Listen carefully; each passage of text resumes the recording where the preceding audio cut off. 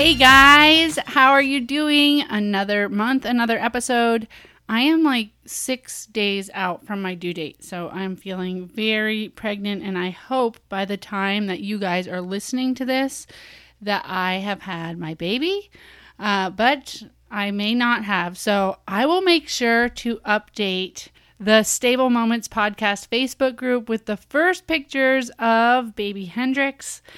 My due date is May 25th, and this is meant to drop one day after my due date, so we'll just see how close Hendrix is coming. All right, I'm really excited about today's guest. Tiff Sudella Junker is based out of Washington, and she is a mother by adoption to 2 children with vastly different trauma-based special needs. She mentors and advocates for empathy plus connection before correction approach to parenting. She stresses extra empathy, mindfulness, humor, attunement, self-passion, and reciprocal atonement as key ingredients to helping tough kids achieve higher function in healthy relationships. So it's through her own stories of struggle and lessons learned with her brilliant, challenging, and hilarious children that she raises awareness and an authentic understanding for the extreme neurology and behavior, circumstances, and the emotional strength found in families struggling to overcome the aftermath of childhood trauma. She has served on the board of the Attachment and Trauma Network, and that is actually where I found her. And she is developing this model for community mentors, believe it or not. So this interview should be very, very relevant to people that listen to this podcast. All right, I'm going to roll that intro, and then you get to meet Tiff.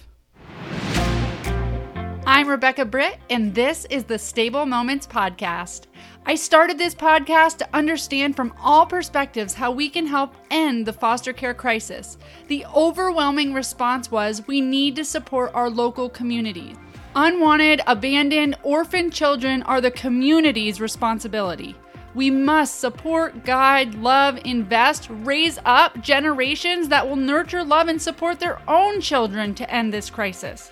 So, the purpose of this podcast is to build an army of people that are interested and willing to take responsibility of our foster youth and who are supportive of foster and adoptive families. This is the on-ramp for people who want to get involved but might not know where to start. I want this to be a place where community members feel like they can make a difference, where they feel good enough to make that difference, and believe that they can be a big deal in the life of a child. Thanks for being part of our community, and make sure to join the conversation in the Stable Moments Podcast Facebook group. Together, we can end the foster care crisis. Thank you so much, Tiff, for joining us on the podcast. I'm so excited to have you. I know that I saw your presentation at the Attachment Trauma Network conference, and I was just like, oh my gosh, she's speaking my language, because you have a heart for mentorship and building the community, which I know is near and dear to your heart. So thank you so much for being here. Thank you so much for having me. And I was so thrilled to connect with you too. And everything that you're doing is so near and dear to my heart too. So I'm so grateful to be a part of this community and to be able to be here and talk with you today. So thank you so much for having me. So if you could just introduce yourself, tell us a little bit about where you come from and how you came to the world of adoption. Yeah. So my husband and I, went through infertility, and following that journey, I had always had an interest in adopting. I actually am a birth parent too. I placed for adoption as a teen. And so had that experience. And so was always very close to the idea of adopting even before going through infertility. So I've kind of been on all sides of this, both as a birth parent and then experiencing infertility and then deciding that we wanted to adopt. We ended up, we were kind of exploring what our options were, and we ended up in a class for, one of the classes that you take in getting prepared, and just decided that we really wanted to keep siblings together. That just kind of really spoke to us. So we decided to go through the foster adopt program in our area. We were in Texas at the time. So that's what we decided was right for us. And that's how I kind of got my start. I, adopted my 2 kids through the foster care system in Texas and started out thinking, we're really prepared for this. I had been a nanny my past life. At the time we worked in media, both my husband and I, but I had been a nanny. My husband had been a big brother through Big Brothers and Big Sisters. And we thought if anybody's prepared to handle, kids who have been through some stuff, we are, and our kids came to us and we felt immediately overwhelmed and not prepared and really struggled, became extremely isolated. And what happened was we ended up in a workshop with Bruce Perry a while into our struggle.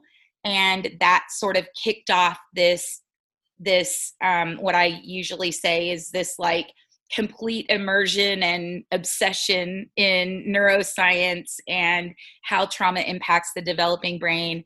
And that's how things sort of started. It changed our lives, changed our parenting. And then we, what I do now is I'm a regulation and resilience coach working with families and children, to understand how early trauma impacts the brain and how to kind of build hope and resilience with children who've experienced early trauma. That was a long introduction. No, that was awesome. And there's a lot in there. I feel like you're one of the lucky ones. I feel like I'm one of the lucky ones too, that have been able to work directly with Bruce Perry. I don't know that does he still do like the smaller workshops where people can just, I know. I don't know either, but I always I didn't realize how big of a deal it was when I was consulting with him on cases as a social worker. But I'm glad that you had that resource. So you talked about, first of all, when you go back and you think of your decision to choose to adopt through foster care, we've heard on this podcast before that a lot of times, if you want an infant right out the gate, then usually it's private adoption. Did you have any criteria around these are the kids we think we want, or these are the age ranges? We really didn't. We went in really open, and our idea at the time is not what ended up happening. We thought that we'll adopt children of any age, and then I knew that I wanted to have the infant experience. So I thought, whether we adopt at first infants or not, eventually we'll adopt an infant. That was kind of our plan. But then our children's needs were so complex, we never got to that. And my kids were 15 months old. My son was 15 months old and my daughter was 6 years old when they came to us at the same time. Okay. So yeah, that was I love that. I love that you went into it thinking we're going to keep siblings together. So you said you were pretty much immediately overwhelmed with yes. And had the realization of maybe we were not completely equipped. So could you just tell me, just give us a picture or a snapshot of what this isn't exactly what we thought looked like? Yeah. So when my daughter, we were very conscious of the idea that our daughter was 6 and our son was, a baby. And we were very, very conscious and concerned about her feeling like the baby was taking center stage, So we really made an effort to build relationship with her first. So, usually when you're getting a baby, you do a nursery and all the things. Well, we did the opposite of that. We did her room, made this big fancy princess room and all of that. And I remember we had my sister-in-law came and painted and all of the things. And so she came over and she walked into our house and we were like, here's your room, like we showed her room, and she passed right by it and went to our room and like jumped on our bed and was like, this'll do. This is the room I want. it was like immediately from that moment, we were like, that is a peculiar reaction. Like we have like done this whole room for you, and that's not, that is an interesting reaction. So it was that. It was like that kind of thing, along with just this constant, this feeling that they never stop moving ever. Like, and now I look back and realize they were both in a mobilized state, and so, yeah, they really didn't stop moving, and it was different than other kids. And at the time we thought, well, they're just really active kids, and we're just not used to this and weren't prepared for it. But actually they were in a mobilized state. And I remember we have pictures of ourselves we had, of course, a big party welcoming them, because we didn't know that was going to be, overwhelming for them and everyone. And I have pictures and I look back and I'm like deer in headlights in those pictures. It's like so overwhelmed. So just things that now I know, I look back and I would have done it so differently, Yeah. Did you have a toolbox of like therapeutic parenting, or were you like, was there a period of time where you put real traditional parenting, like, okay, we need rules and limits and there needs to be structure and punishment? And I totally did. I started out as the parent I was the fun nanny, when I was a nanny. So I was all about let them, express themselves in every way. And we're going to wear a tutu to the mall and, no shoes to the wedding and say yes. Yeah. I was very nurture. And that was my approach in the beginning. And then we were told by experts early on, at that time, that was a long time ago. So we were told structure. You have to have structure. You have to have a lot of structure, and limits, boundaries. And so we then swung the other way, and started putting in very, very strict structure, and followed the advice of experts. And we actually put in so much structure that it didn't feel good. It was not fun.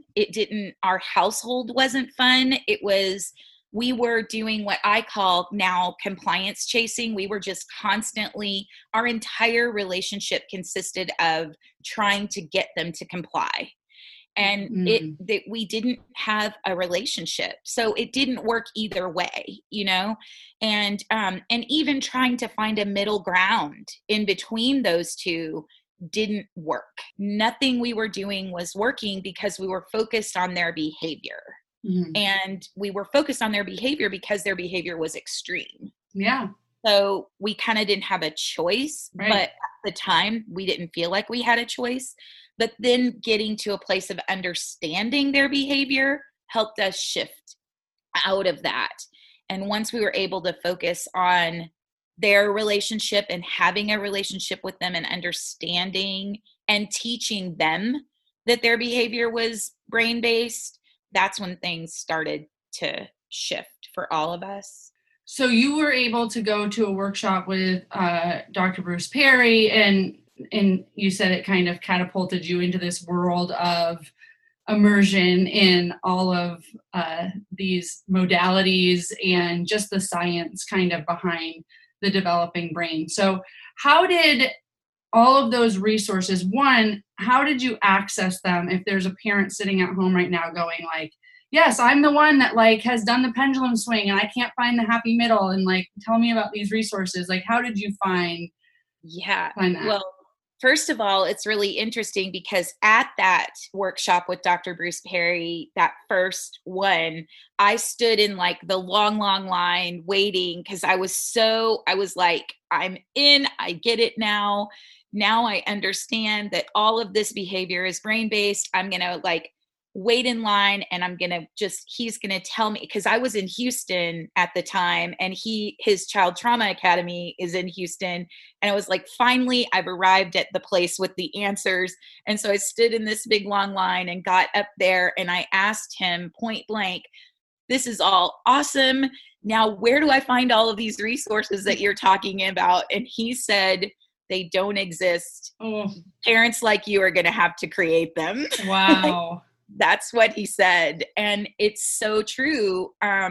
We started looking and trying to uncover like places that took this approach, and nobody did at the time. And thankfully we've come a long way from there. That was 15 years ago. So we've come a long way from there. Schools are a little bit more informed, but what I can say is that, books like The Connected Child and, Karen Buckwalter's book, Raising the Challenging Child, and Dan Hughes's work and Dan Siegel's work, those are all the go-tos for us. Really, we found in our early years, the book that was like I carried around with me everywhere was No Drama Discipline from Dan Siegel. It really is what helped us take all of the science that we learned and put it into an actionable plan at home. That's what really helped us with the first step of taking that science and putting it into play at home. I love it. So through all of this work and through being a parent at the same time, so learning all of this, plus actually trying to integrate it, plus a call from Bruce Perry to be a trailblazer and create resources, you did come up with 3 guiding truths, right? Yes, we did. Awesome. Well, so walk us through these guiding truths that you have. So really simply, they are early trauma changes the developing brain. Kindness and compassionate responses soothe the sensitized nervous system. And the third truth is we need to redefine communities because now we know what kind of relationships heal trauma. And I think that really sums up everything, the transformation that our family has been through. And really what we've learned through Dr. Perry has helped not only change the way that we parent, it's the way that we look at everyone and the way that we interact with everyone. I now look at the people in line with me at the grocery store when I'm having a bad day and somebody's irritated or somebody else is irritated in line with me differently because of what we've learned in parenting our kids. It's been a huge, huge shift for us. And just that understanding, that knowledge that early trauma impacted the way our children's brains developed, the way their nervous system operates. And what that means for them is that they have now big feeling floods, big reactions.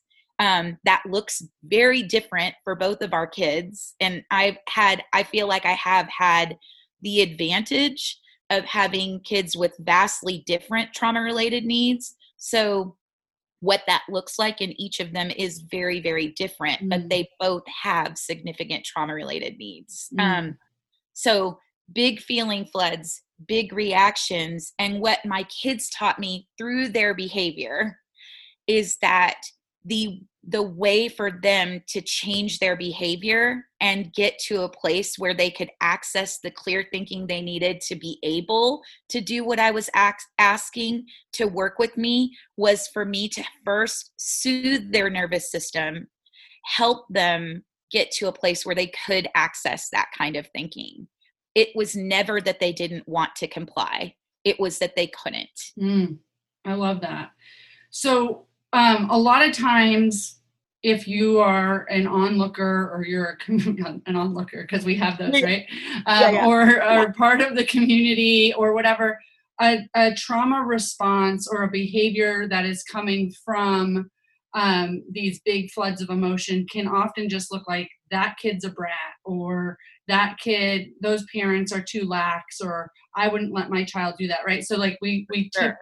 it's easy for us to judge. So can you give any examples of like, okay, a neurotypical kid or a kid that hasn't had early developmental trauma may react this way, or how a child that has experienced early developmental trauma may react in a certain way, and why one is okay, yeah, that might be a parenting issue, and one might be a brain issue. Yeah, I mean, I one of the things that I've learned through Ross Green's work too is that all behavior is communication, right?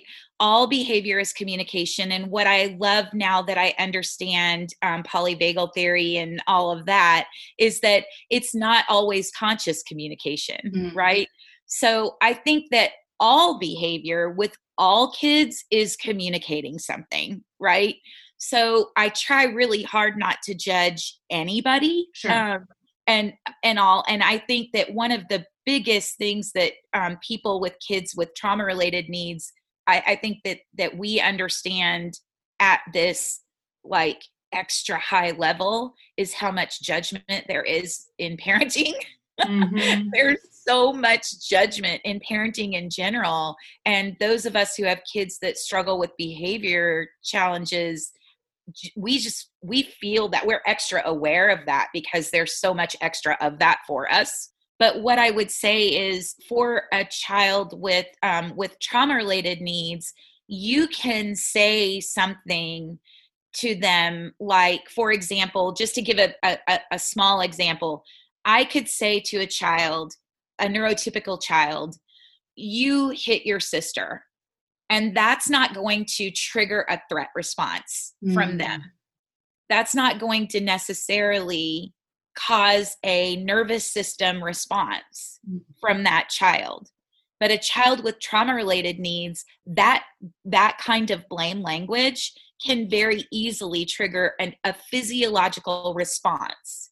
So what we mean when we say compassionate responses to the nervous system is I wouldn't say that. I would say something that is a neutral response, like, oh, we had an unfortunate event, or something like that, that's neutral, because I know my child with trauma related needs cannot hear me, cannot receive the message once I put blame language in there.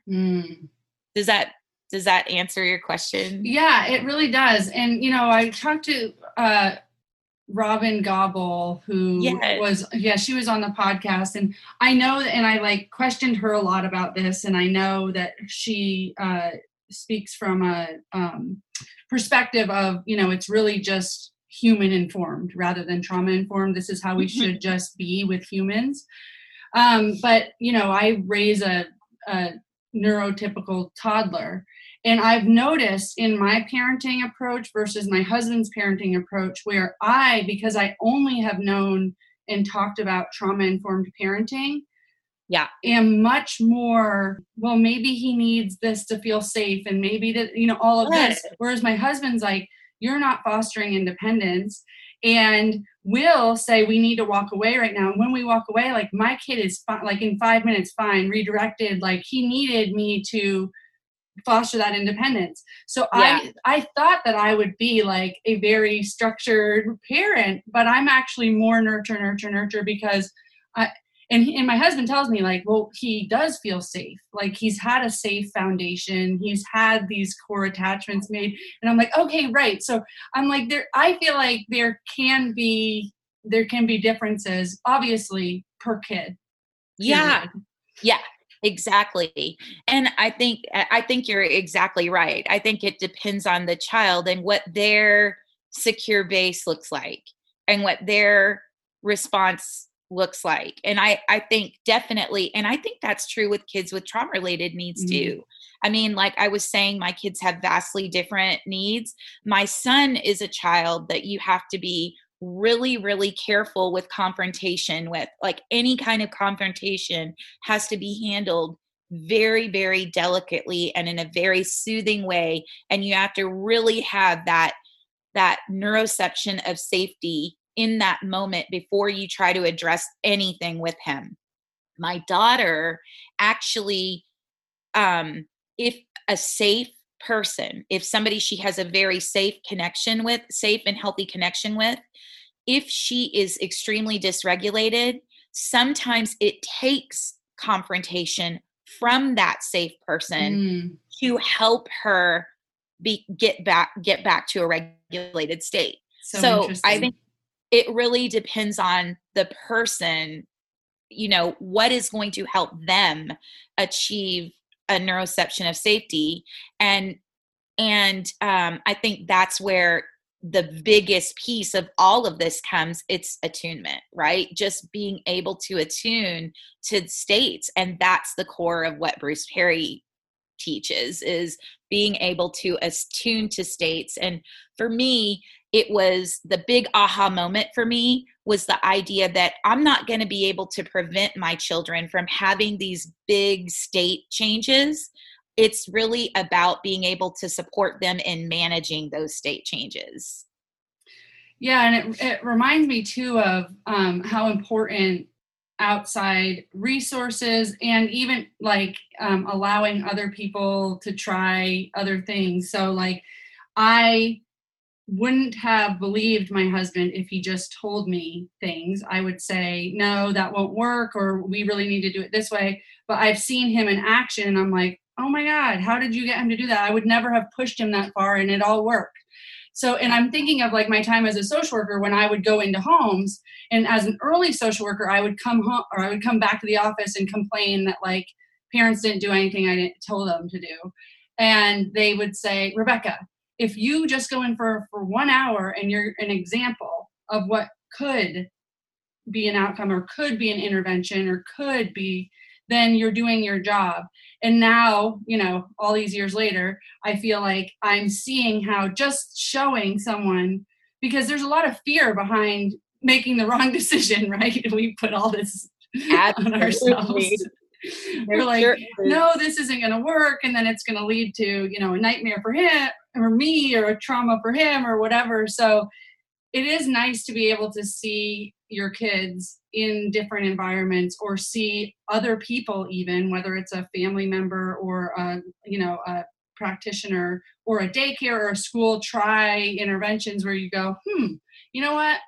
I wouldn't have tried that, but I'm glad you did. Absolutely. I couldn't agree more. So can you tell us the story about your daughter needed to touch the wall and how that had to do more with brain than behavior? Yes, definitely. So my daughter used to do this thing that used to absolutely just drive me crazy. It was one of those behaviors that just really got to me.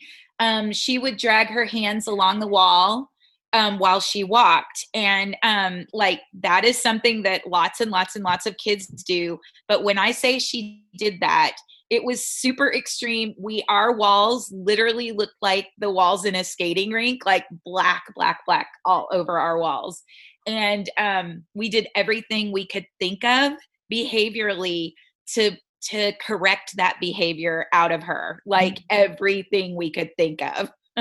And nothing worked. We couldn't shift her from every time she, and I was convinced she was on a mission to drive me out of my mind, like with this behavior. Like I was just convinced it was deliberate, Completely personal. Yes, absolutely. A personal attack on me every time she walked down the halls. And I was for sure. And eventually we were invited to do an assessment, Dr. Perry's neurosequential trauma assessment. And we got back the results, and I took one look at the results and just about fell out of my chair when I saw proprioceptive deficits. So if you don't know what proprioceptive deficits are, it's basically the feeling of floating, like not knowing where your body is in time and space. So that moment that I saw that, it just hit me like this huge wave of like shame came over me, of that parental shame that there's nothing like that. Oh my gosh, I get it now. My daughter is not trying to make me mad by running her hands along the walls. Her brain is prioritizing the need for her to stay standing upright and get where she's going before she can even consider the front part of her brain thinking, before her brain will even allow her to consider what I do or don't want her to do. Mm-hmm. Like, that was just this moment, this light bulb moment for me that was like, this is a can't behavior. It's not a won't behavior. Mm. And I had already been to his workshop.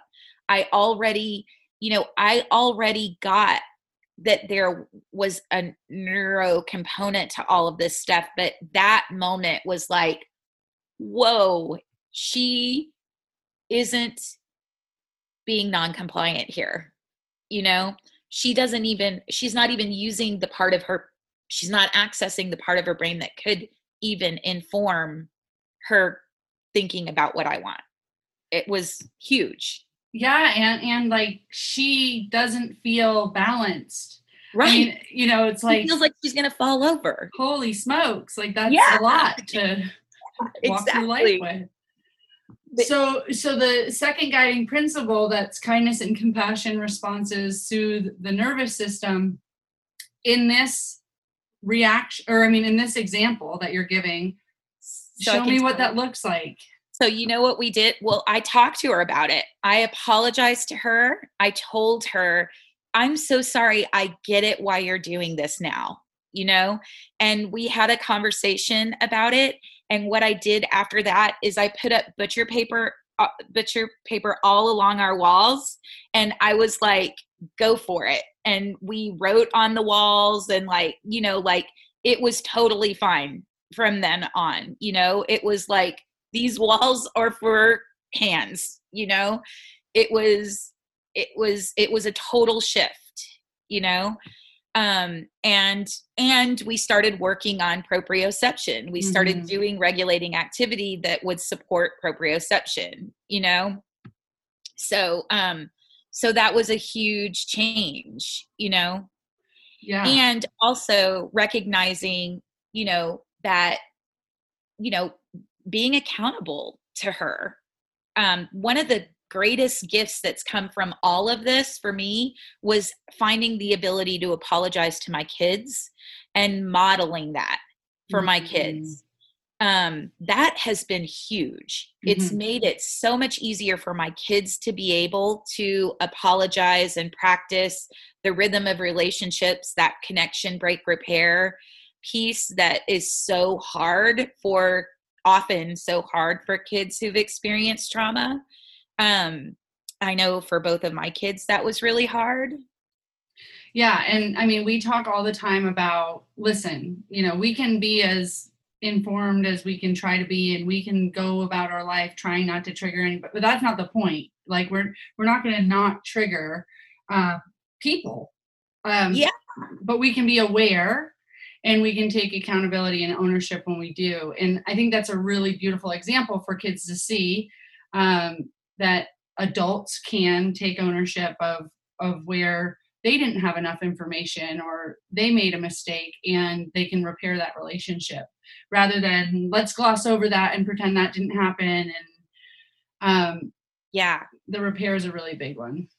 Yeah. And I think for my kids, that's one of the things that we have seen through all of this, is that they actually do see repair as a gift that gets you back in connection now. And I never even had that goal, that specific goal in parenting, until all of this, but now I look at that, and my kids do have that outlook about repair and accountability.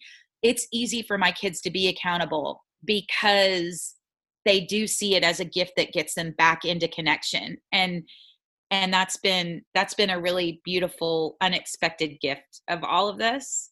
So with the kindness and compassion responses, I just want to break that down a little bit more, because I'm thinking of situations where kids are obviously their nervous system is activated, Mhm. and they seem triggered, or they are having big behaviors, or they're angry, or they are, engaging in property damage or something like that. Yeah. And I've seen a lot of parents or people that are trauma informed want to go about it like, I understand your nervous system is, really riled up right now, and we're here to help you, and we love you. And it's like really overt kindness and compassion, right? And like the kids just like bubbling more and more because it's this language and Yeah. somebody's talking in this soft voice to them, and they're like, you're not matching their, what they're putting out. So, what can kindness and compassion look like in some of those moments that's not so obvious and almost can be more It triggering when we're, can be. You're right. yeah. Totally. The first thing for me is always empathy, but it's not like, oh, like it's always matching. It for me, especially with older kids, it's that empathy combined with great validation where it's like, oh, I know that really stink. Like I do Mm, match them, I'm right there with them that you're right. This stinks, like whatever it is, matching that and empathy, and then, my thing is empathy and connection before correction every single time, right? mm, Which is a combination of all this stuff that I've learned. And so that's where I start always, is just validating and being there with them. I'm a big fan of proximity, as close as they will let me be physically and emotionally, just being with them, I'm mhm, with you in this. I see how you're feeling. I'm feeling with you, and I'm here with you in this. mm, And I think that's really the biggest start. And I think a lot of what I see in the families that I work with is is that sometimes that is a really quick thing and then they move forward, and for me that's a really big piece of it, and we stick there for a long time. Like I think that that's how co-regulation starts. Like if you are feeling with them and then they get the idea that you are feeling with them, then you can get to co-regulation, you know? And once you're co-regulating with them, then once they know I'm feeling with them, then I start to breathe with them. mm. And then they start to match my breath. And then we start to, and so it's a subtle thing. I'm not saying, okay, now we're going to breathe ever. my our term that we use, we were at a camp once and somebody threw a fork, and so we're like, if you say that, you're going to get a fork in the eye. Like, so we don't say like things like that. Don't breathe. Like we don't say breathe. Exactly. Yeah. It really reminds me of like understanding the intention behind your words. And I love that you're saying, just be there, because there's been a lot of times that I've seen what we've called disengaging working, where you are just there. And maybe you do have the words that you say, hey, I understand this is tough for you, and I'm just going to hang here while you work through it. Yeah. But then you stop talking, because if the words afterwards, I would just ask people to become aware of what their words are for. But so often the words are really saying, I hope this is over soon, and I hope you get, because they're saying, That's if you right. sit down, we can go do this. I'm here for you. But the inflection behind it is really saying, like, this is uncomfortable for me. Yes. Yeah. And yeah, this is uncomfortable for me, and hurry up and get done with this. And we really have somewhere to be, and all of those things. And so the two things I always say are stop the clock. Like, Mm, just, you have to be able to stop the clock. And in our busy, busy lives with kids with high trauma needs, we're always trying to get somewhere. And that's, to me, number one, when they're in that place, stopping the clock is the best gift for you and for them, because it's impossible. All getting to neuroception of safety is all about getting back to the present moment, because when we're in threat response, we're predicting threat, we're looking forward or we're looking back. We're looking at the past or we're looking at the future. And so getting back to the present moment is really the goal, and you can't really do that unless you stop the clock, so just being able to be right here right now in this moment, you, me, that is a huge gift in itself, I love that. Yeah. And so doing that. And then the other part of it is talking less and just doing and being with, right? Like we were saying. And I think and then once they are able to reset, and then checking in with them, to see. Yeah, right. Doing that processing, but doing it after when they're back in their learning brain or their non-reactive brain. Yes, exactly. I love that so much. Yeah, it really makes me think of, part of being empathetic. When we talk about empathy or we talk about compassion, empathy is actually putting yourself in somebody else's experience. So right. Being able to hold space, I think, is the most empathetic thing that someone can do. And so I think a lot of times being empathetic isn't doing anything other than holding the space. And if you have had young children, I think about it when my 2-year-old's throwing a tantrum or something. If all I can do is breathe, not have it trigger me at all, my anxiety isn't raised, it is what it is, it's his experience, he can't control his emotions. And that's where we talk about co-regulation and in your body, and how your nervous system reacts can actually help them regulate. But a lot of it is just, how are you playing into the dynamic? Yes. And if you're talking, exactly, sometimes you're not being present. If you're talking, sometimes you're pushing to an outcome. That's right. You're pushing. Exactly.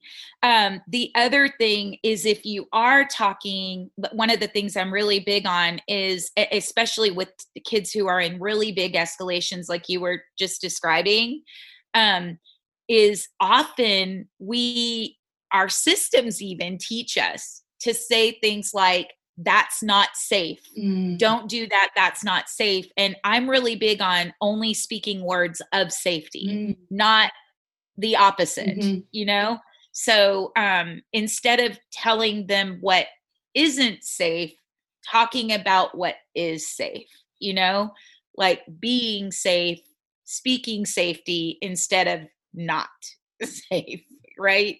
Because what I have observed is that when you talk about not safety, you're further triggering threat often with our kids. Yeah, absolutely. And I think of times where kids were in full crisis mode, and what one parent may see as, that's not safe or can't happen in my home because this might get broken, or there'll be milk all over the rug. At what level can we kind of let things go where we are just being empathetic? Because if we're being empathetic and we're holding space and we're acknowledging that they're having a rough time, the things that they're doing or the things that they're saying, right? We hear about this all the time. If a kid calls their mom a fat pig or, something like that. Yeah. Those are the things that you want to go, okay, now you're done, Yeah. That's possible. Yeah. Or right. I just vacuumed that. So there's things that they can do that they know work to engage in this power struggle. So really kind of testing yourself on how much you can let go too in those moments, and just see it all as the same thing. It's all just dysregulated behavior. Yes. It's distress. It's distress. Yeah. I love it. Okay. So the final guiding truth, which is the one that speaks to me the most, I feel like, if I had to choose one, but that our idea of community needs to be redefined. It needs to adapt because compassionate relationships heal trauma. So our podcast is centered around community members that want to help, want to partner and take responsibility for foster youth. So when you say that our idea of community needs to change or be redefined, what do you envision? Like what's this picture? So we were, like I said, we were super isolated.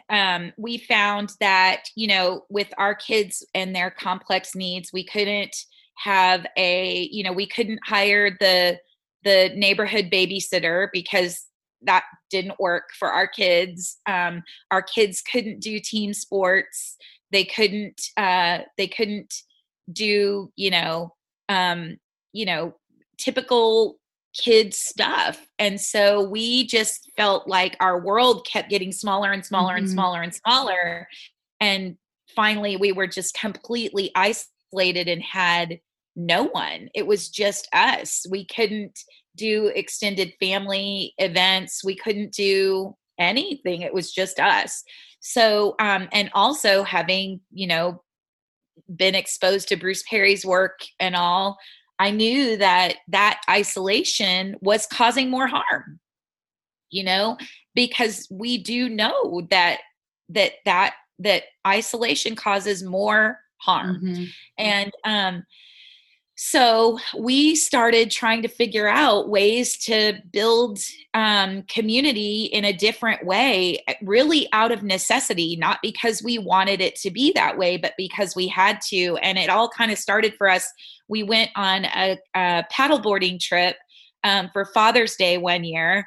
And we, hired a guide to take my husband and our family out on a paddleboarding excursion. And the experience was so amazing. This guide was so amazing with my son that by the end of the paddleboarding trip, I don't know what kind of came over me. I just kind of blurted out, his name was Ben. And I was just like, Ben, would you be interested in, if I paid you, would you take my son out on on some kind of adventure every month or so? And he said yes, which was absolutely unbelievable. And so we started having him take Jonah out on adventures every month. And he agreed to learn the neuroscience. Wow. We trained him. We taught him everything that we knew. Turns out he had worked in outdoor, with teens. And he is now a total mentor for my son. He's a part of our family. He doesn't take any money from us. He's become like a part of our family. And we started this idea of, what if we trained people to be natural supports, to have the neuroscience, to understand how to support families the way Ben has supported us. Wow. And so we developed a curriculum for that, and we have been doing that. And we got our first grant and we just trained our first cohort of, we have the last training next week, and we will have our first cohort of 60 relational mentors in our county under this curriculum. So we're super excited about it, because we really set out to train people to be able to be natural supports for families of children that have children with trauma-related needs. I love this. I love this so much. My visionary brain goes to this matchmaking service for yes, for parents that feel isolated and need. I know, us too. That's incredible and just so needed, but there's a lot of how to it, and a lot of science to it, and a lot of liability, if you want to use the word, as far as just it could go really wrong if it's not done well. It could cause more trauma, so those are all the things that you think about. And, I just think of church communities and community-based organizations where they really have a huge heart for serving these families. Yeah. But they do need the TIFs of the world to say, I've got your back. Like, I'm going to help you figure this out, because it's not as easy. Exactly. And it's not as easy either as like, get them backpacks or. Right. And one of the things that we've done with this training is ideally people take the training, and then in their community, we set up a community of practice. So they have each other and they gather once a month. So like here where we've done it, they take the training, and then each month they all gather and talk about how they're using these tools with kids. And there's a lead person. We are the lead person right now, to teach them and guide them through the process. Like, oh, we'll try this next time, and just try to help them really become good at it, Yeah. Because you need the feedback loop in action. Yeah. Yeah. Just like parents do, or we all do. So if there was, say somebody was listening and they're like, that sounds great, I want access to this training. Does it usually work with like a entity will gather a bunch of mentors together? Yeah, launch it. Yeah, we're kind of new at it, like we've just launched our curriculum, and we're actually building an online platform to be able to do this training online. But we are definitely looking to do that. We would like to have organizations or communities, contact us. We are working with a tribal community right now to put this in motion within their tribe. So that's really exciting. We're if they wanted to contact us and talk to us about possibilities, we would love to do that. Yeah, that I'm just so excited to see, what's on the horizon, and how, this is the type of thing that just changes how we approach foster care, how we approach families, adoptive families. And, when we talk about the moving the big needle of ending our foster care crisis, it's going to take the community to get involved. Exactly. Anybody who has adopted or is caring for a child with high trauma needs, or has a child with high trauma needs, will tell you that respite and care, it's the hardest thing to find. It's the hardest part. And it's not enough, even if you find it. Right. And it's the piece of the puzzle. I used to be on the board for the Attachment and Trauma Network, and I can tell you that we used to say, it's the hardest piece of the puzzle. It's the hardest piece of the puzzle to solve, for our kids, is that piece of quality care. I know for me as a parent, part of the reason we became isolated was because finding people who could be in connection, in relationship with our kids without inadvertently, accidentally doing more harm was so hard. That was so hard to make happen, So that's what this was. That was the intention behind this, is how do we build self-healing communities where families can feel supported by their community in a way that all families need, and we need more.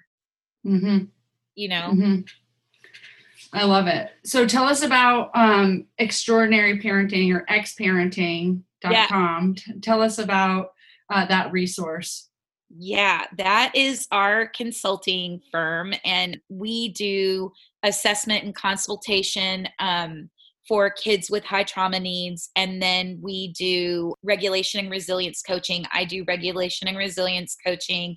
And then we also offer to communities and agencies implementing our RISE philosophy of care, which stands for Relational Integrative Supportive Experiences. So it's really all of this science pulled together, everything I've learned. And we are this year piloting that model through a therapeutic foster care network called YouthNet here in Washington. We've been doing it for a year, and they've been loving it. It's been going really great. So that's been really exciting too. I love it. It sounds like so much is on the horizon for you guys. So if anybody that is listening wants to check out those resources, definitely go to xparenting.com. You can get in touch with Tiff through that. I will also, in the show notes, link that website, link any of your socials so that people can find you. Thank you so much. This has been incredible. And I think such a good resource because we like practical. First of all, one of your superpowers is taking all of this stuff, which is just so much. It's clinical, it's neuroscience, it's, psychoeducation, and it's bringing it down to the lay person's kind of understanding. And it's just so important because we all want to know how to help, but we aren't all scientists. We all aren't foster parents. We all aren't, so we need to know just what we need to know to be of help. And you do a really good job at breaking that all down. Thank you so much. That has been my goal. It's been my goal to be like, I can know all the acronyms and all the stuff, but in that moment when my kid is like really escalated, how can I access that in this moment? So that's been my goal. So thank you so much. And this has been awesome.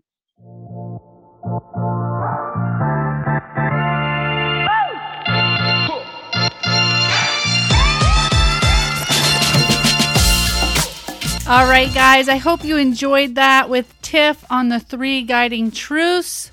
I will keep in contact with you guys in the Stable Moments Podcast Facebook group, and I will talk to you next month. Stay safe out there.